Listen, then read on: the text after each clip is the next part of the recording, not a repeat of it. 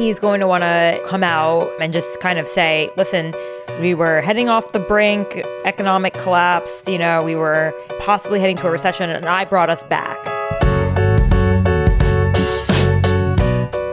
Welcome to the Powers That Be Daily, Puck's podcast focused on the intersection of Wall Street, Washington, Silicon Valley, and Hollywood, and the players who run it all. I'm Peter Hamby. It's Tuesday, February 7th. Today, Tara Palmieri joins me to talk about the State of the Union address tonight. Can Joe Biden push back against the narrative that he's not doing enough on the economy and convince Americans that, yes, he's actually done some big things? Or will this be like most State of the Union addresses in that we'll forget about all of it tomorrow? And later, Bill Cohan stops by to discuss the small New York firm that just unleashed a massive short seller attack on India's Elon Musk, and why nobody has been able to pull off something similar against Elon himself. We'll hear about all that and more in today's episode of The Powers That Be.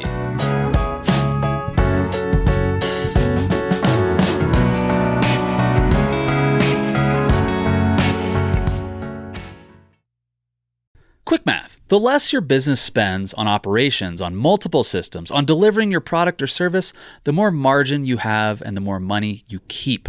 But with higher expenses on materials, employees, distribution, and borrowing, everything costs more. So to reduce costs and headaches, smart businesses are graduating to NetSuite by Oracle. NetSuite is the #1 cloud financial system, bringing accounting, financial management, inventory, HR into one platform and one source of truth. With NetSuite, you reduce IT costs because NetSuite lives in the cloud with no hardware required, accessed from anywhere. You cut the cost of maintaining multiple systems because you've got one unified business management suite. You improve efficiency by bringing all your major business processes into one platform, slashing manual tasks and errors. Over 37,000 companies have already made the move, so do the math. See how you profit with NetSuite. By popular demand, NetSuite has extended its one-of-a-kind flexible financing program for a few more weeks. Head to netsuite.com/powersthatbe, netsuite.com/powersthatbe. That's netsuite.com/powersthatbe. Happy Tuesday, everybody. It is State of the Union Day, which is a huge day in Washington and not really anywhere else. Tara Palmieri joins me today to talk about it. I only say that, Tara, my point of view in this conversation is going to be, this is a big moment for the president. It always is. Somewhere between upper 20s and low 40s, millions of viewers are going to be watching. But it's been my view for a very long time that these things rarely move the needle. The stuff that you end up remembering is like when Joe Wilson yelled, "You lie" at the president, or if there's some Joe Kennedy's lip gloss. Yeah, or like Samuel Alito in the front row, like shaking his head at the president, or what? Some just little like bits and bobs that have a tendency to go viral. They do not move public opinion in any measurable way, and they have not for a very long time. All that being said, this is Biden's first State of the Union in front of a Republican-controlled majority in the House. How is Biden preparing for this? Like, what do you think he's going to say? How do you think he's going to present himself tonight? I think he's going to want to come out and just kind of say, listen, we were heading off the brink, economic collapse, we were possibly heading to a recession, and I brought us back. I'm stable. I'm the person who can run this ship. And also, your life is better and will get better because of my policies. That's the goal that he would like everyone to go home with. Okay, a cherry on top is, and the Republicans are obstructionists that are going to put our economy into default. And, there's lots more good to come. And by the way, I'm not that old. And he won't announce he's running for re-election, but the whole idea is to like present confidence in his leadership and the State of the Union and to, basically make the other guys look like they're getting in the way of prosperity for America. So one big thing in the zeitgeist is, the economy feels bad, even though he's done a lot of actually like positive things. And there are some positive economic indicators related or not to the legislation he's passed or how he's managed the economy that are helpful for him. And yet the public isn't feeling it. The other thing is, and this is like a focus group kind of conversation, this has happened before when he was vice president. Like Biden's old. He's old. People think he's old. He comes off as old. And the White House tries to tamp that down and show vigor.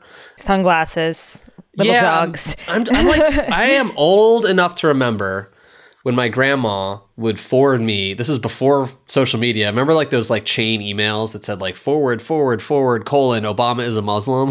Like those kind of like, or like an version of like digital fake news. Like there was a email going around virally. Like, I think you can look it up on Snopes from like 2008, 2009. And it was like, is Biden missing part of his brain? Like he's always like struggled with this like idea that he's not all there, you know, and it used to be because of his gaffes, quote unquote gaffes. Now it's because of his age. Like he is old. And I'm just interested to see, you know, how he handles the spotlight. He's done pretty good in previous State of the Unions. I mean, I guess I'm not super worried about that, but it is something I guess I'm saying people do pay attention to as much as the White House doesn't want to talk about. Oh yeah, he's going to need to like bring on the gusto and energy because it's an hour speech. Like I would be tired at, you know, I'm not going to say my age, but I would be tired at 35 up there for an hour, giving a full-throated, impassioned speech, even reading from a teleprompter, getting it all right.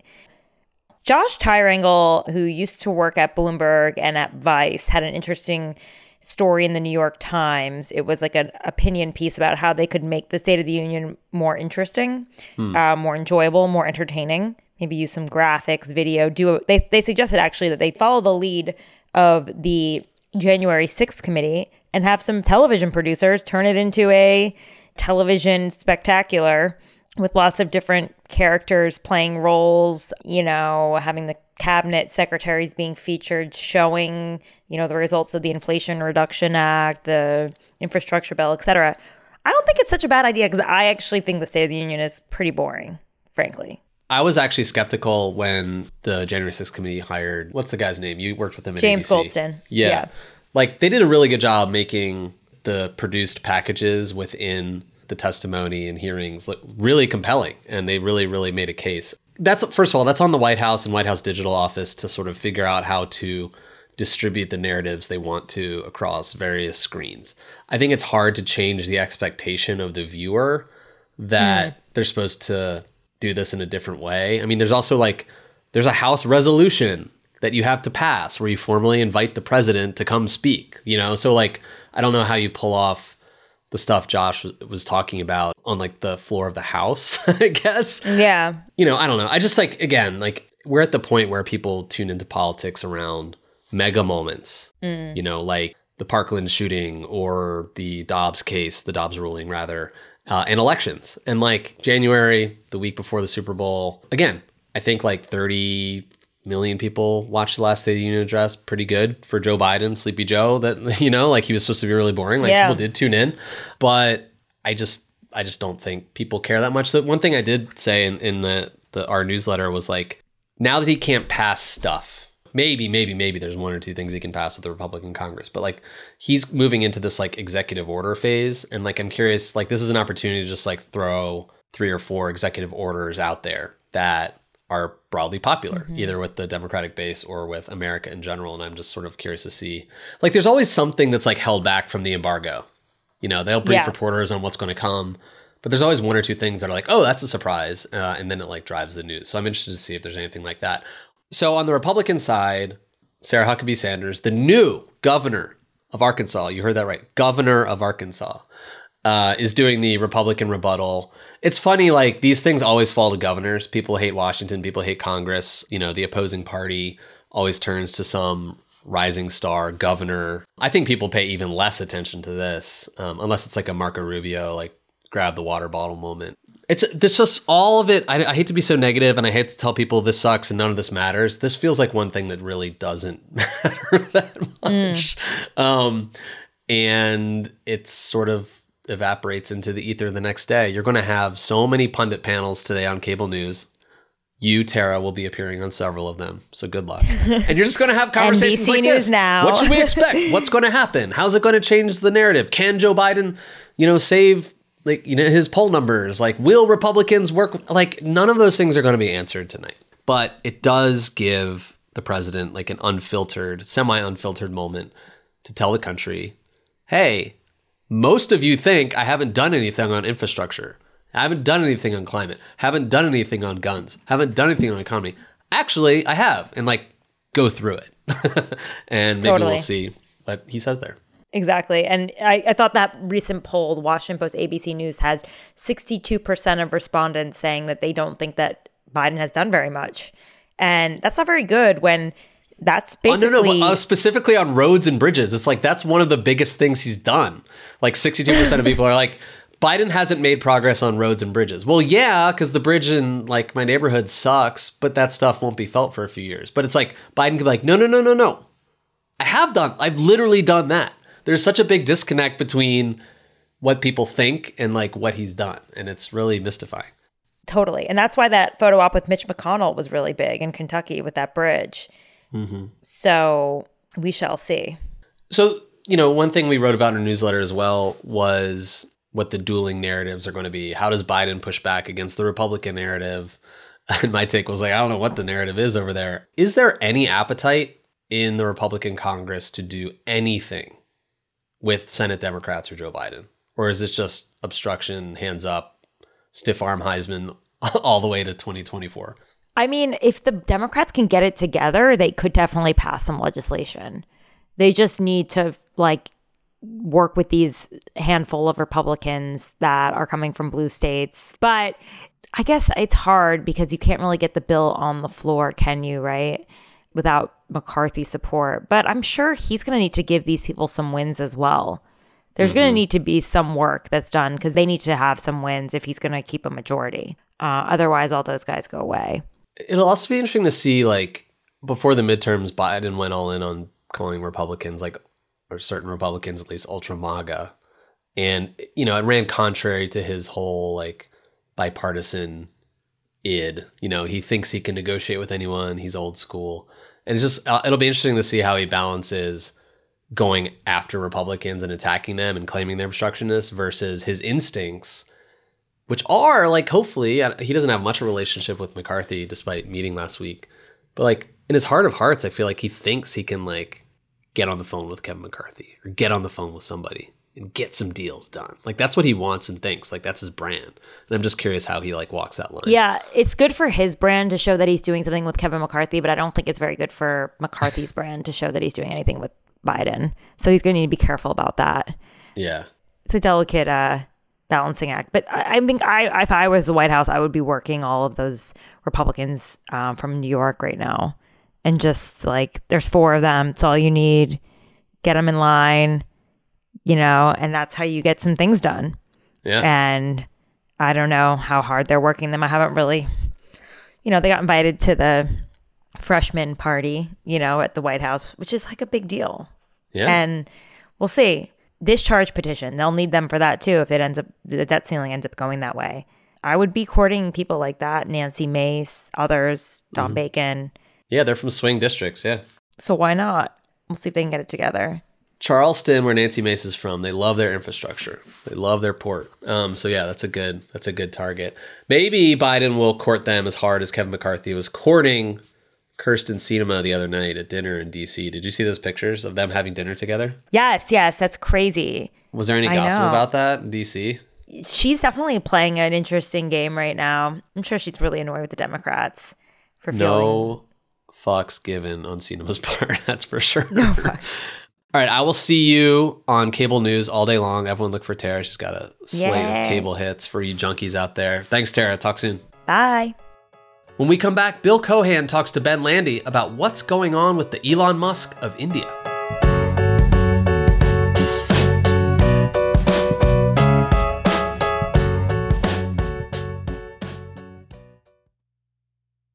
Hey, Powers That Be listeners, I'm here to tell you that there's no reason to panic the next time you're searching for the perfect gift. Now you can use gift mode on Etsy. Gift mode on Etsy takes the stress out of gifting so you can find the perfect item for anyone and any occasion. It's easy. Just tap or click gift mode on your Etsy app or Etsy.com. Then answer a few short questions about who you're shopping for and what they like. And gift mode instantly gives you a curated list of gift ideas based on hundreds of personas. I use Etsy all the time and have for years. I bought my brother some artwork. I bought my wife some jewelry. I even bought a rug for our living room on Etsy. I love it. But there's a lot of pressure around gifting. I usually have a hard time thinking of gift ideas for friends and family members around the holidays or birthdays in my life. And sometimes I get super stressed trying to find the perfect thing. But now with gift mode on Etsy, I can search hundreds of gifting personas and find so many incredible items. And I actually just found the perfect gift for a buddy who's just as into Cincinnati sports as I am, a hot cup of Joe Burrow mug. That's right, I found that on Etsy. It's amazing.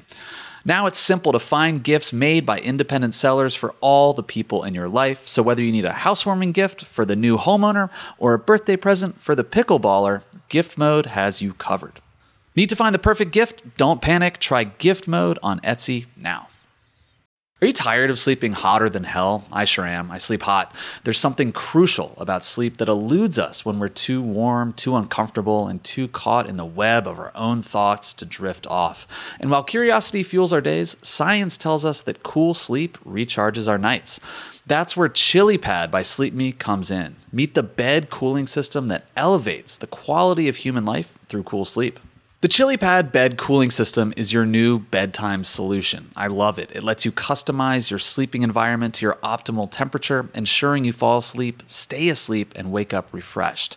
ChiliPad works with your existing mattress. It's a water-based mattress topper that continuously controls your bed temperature from 55 to 115 degrees, allowing your body to rest and recover.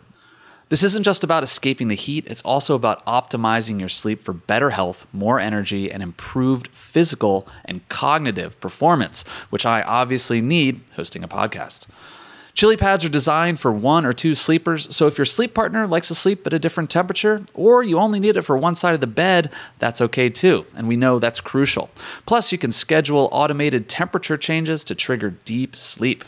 But when I'm at home, ChiliPad solves those problems. So trust me on this one. Visit sleep.me/powers to get your ChiliPad and save up to $315 with code POWERS. This offer is available exclusively for Powers That Be listeners and only for a limited time. Order it today with free shipping and try it out for 30 days. You can return it for free if you don't like it with their sleep trial. Visit www.sleep.me/powers because you're not just investing in better sleep, you're creating a better life. Welcome back, everybody. I'm Ben Landy, talking to the one and only Bill Cohan. Happy Tuesday, Bill. Hey, Ben. Always great to be with you. Bill, I wanted to have you on today to talk about one of the biggest financial battles that we've ever seen playing out right now between Adani Group, which is like the third biggest conglomerate in India, and the short seller firm Hindenburg Research, which put out this report last month. It's been 2 years in the making, that essentially accuses the founder, Gautam Adani, of running this stock manipulation and accounting fraud. And they announced that they had shorted the stock. Adani's wealth has dropped like in half over the past few weeks. So I imagine the Hindenburg guys in New York are celebrating. They've just made an ungodly amount of cash. But like, give us a little more context on these guys in particular, and also how this sort of short attack actually works. Yeah, I mean, this is, a relatively, old playbook, Ben. Usually see it with hedge funds, usually people like Bill Ackman or Carl Icahn or Dan Loeb. And, the idea is, of course, to spend a lot of time, do a lot of research, publish the research, get a lot of attention, short the stock before you release research, before you get a lot of attention, and hope that it works. So far, obviously, in the Adani Group situation, it's worked beautifully. Mr. Adani's wealth has gone from about 120 billion, 130 billion, making him like the third wealthiest person in the world, to about half that, 60 billion, in a week or so, which is astounding and unfortunate for him. Almost on par with how quickly Elon Musk's wealth dissolved after he closed on the Twitter deal, although it's definitely back now since Tesla has been myopically increasing in value again.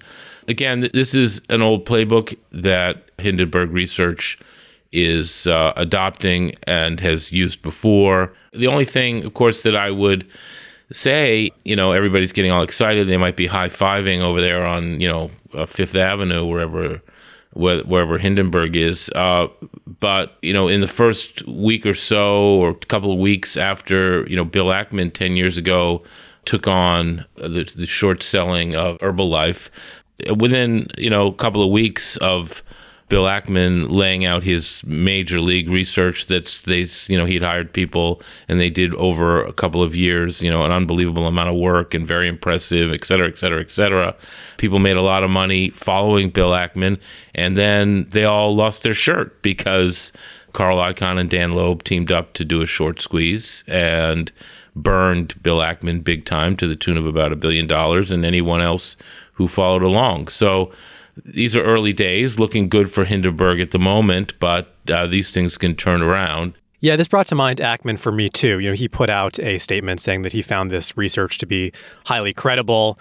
He basically endorsed the findings. And of course, he has his own long history of playing and losing this short game.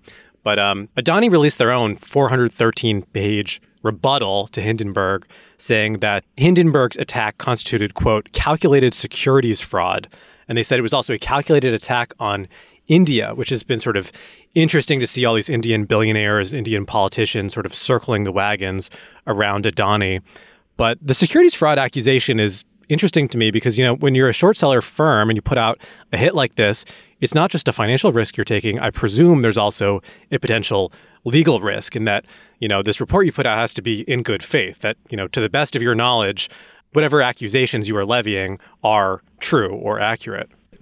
When it came to Herbalife, Bill Ackman's accusation against the company was that it was a fraud, a total fraud, should be shut down, was like a Ponzi scheme or a multi-level marketing scheme, and that it was preying on, innocent people who did not know better.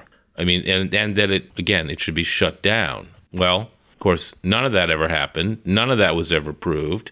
There were some rulings here and there from the Federal Trade Commission, I guess, and others, that made it seem like Bill was making progress in this accusation. But I don't think he ever. So, he obviously thought in good faith that this was accurate. He, shorted, put up something near like $1 billion in capital to do this short by borrowing the stock and then selling it and hoping to buy it back at a lower price, which is what shorting's all about. And, I don't know how much Hindenburg put up here to make this short possible, but, obviously there's a total conflict of interest in the sense that, and then they go, and talking their own book and they get a lot of attention. This is exactly what Hindenburg is hoping would happen. I just have to say again, it doesn't always work this way. Like when the great Harvey Markopolos, who, of course, revealed repeatedly the Madoff fraud, teamed up with a short seller a few years ago and put out a big, long report about GE, it didn't work. And Markopolos' sterling reputation was kind of tarnished because he, forgot to mention really that he, in writing the report, that he had teamed up with a short seller and that, he was all on the short side. So sometimes these things, Ben, don't work. They're incredibly risky because your losses can be infinite. So again, we're early innings, looking great for Hindenburg now. And of course, Adani has pushed back so far without much success. I have not read his 413-page report. I did listen to his video, 4-minute video. I guess, we're just in the early part of this. It seems like it's working. But on the other hand, there's also been some pushback because the bonds traded down, but the credit rating agencies didn't decide they needed to downgrade. And actually some, like I think Goldman Sachs and Morgan Stanley started writing that the bonds actually looked attractive. So, maybe they were oversold. I don't know. Pushback. Early innings. Yeah, it's interesting when you look at what's worked with Adani and Hindenburg versus, as you said, other short sellers that have tried and failed to take on other companies. I'm thinking about Tesla as a company that has had short sellers aligned against it for years and years and years. People have burned so much money expecting this company to come down, and it really never has. The stock has dropped over the last couple months like other overvalued tech stocks have. It's also since recovered quite a bit. But what do you think explains the difference in what Hindenburg was able to do with Adani versus all the short sellers who have been putting out negative information about Tesla for years with very little result? The only rational explanation I can make, Ben, is the mob, the fanatics, the Tesla maximalists, the cult of Elon Musk and Tesla. It makes no sense. It is extremely overvalued. It was beginning to. It was even overvalued. At the end of last year after it had fallen, and the beginning of this year after it had fallen. Throughout, by 40% or whatever it was through 2022, it was still overvalued. Now it's up 70% in the first month of the year. There are just some things that are like this. Bitcoin seems to be like this. There's no reason for Bitcoin to be up 40% in the first month of the year. Look, we're hardwired to want to see things we feel passionately about increase in value.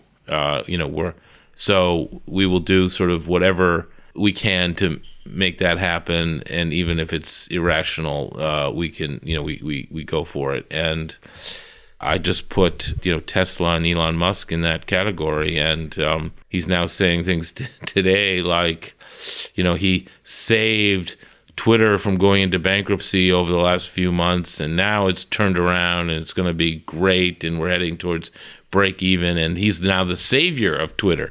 Well, I mean, this is Orwellian, Ben. He's like the destroyer of Twitter, and now he's trying to say he's the savior of Twitter.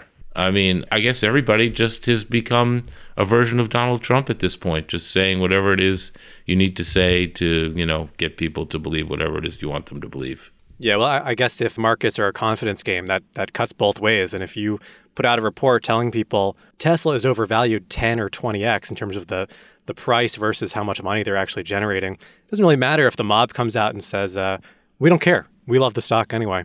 Yeah, I mean, that's what makes markets, buyers and sellers. For every buyer, there's a seller. For every seller, there's a buyer.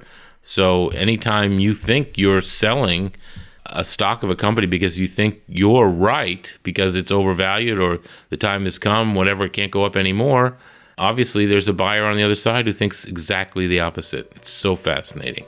Buyers and sellers. This is not investment advice. Bill, thanks as always for stopping by. Thank you, Ben. Always a pleasure. Thanks so much for listening to another episode of The Powers That Be. As a reminder, The Powers That Be is the official podcast of Puck. We'd like to thank Ben Landy, Liz Goff, and Alex Bigler for their editorial and production guidance. If you like what you hear, please share with a friend. It really helps us keep delivering the inside scoop that only Puck can offer. Follow us on Twitter at Puck News. I'm Peter Hamby. See you tomorrow. This has been a presentation of Cadence 13 Studios. Please listen, rate, review, and follow all episodes wherever you get your podcasts. The Powers That Be Daily is executive produced by John Kelly, co-founder of Puck, Chris Corcoran, chief content officer and founding partner of Cadence 13, and produced by Ben Landy, executive editor at Puck.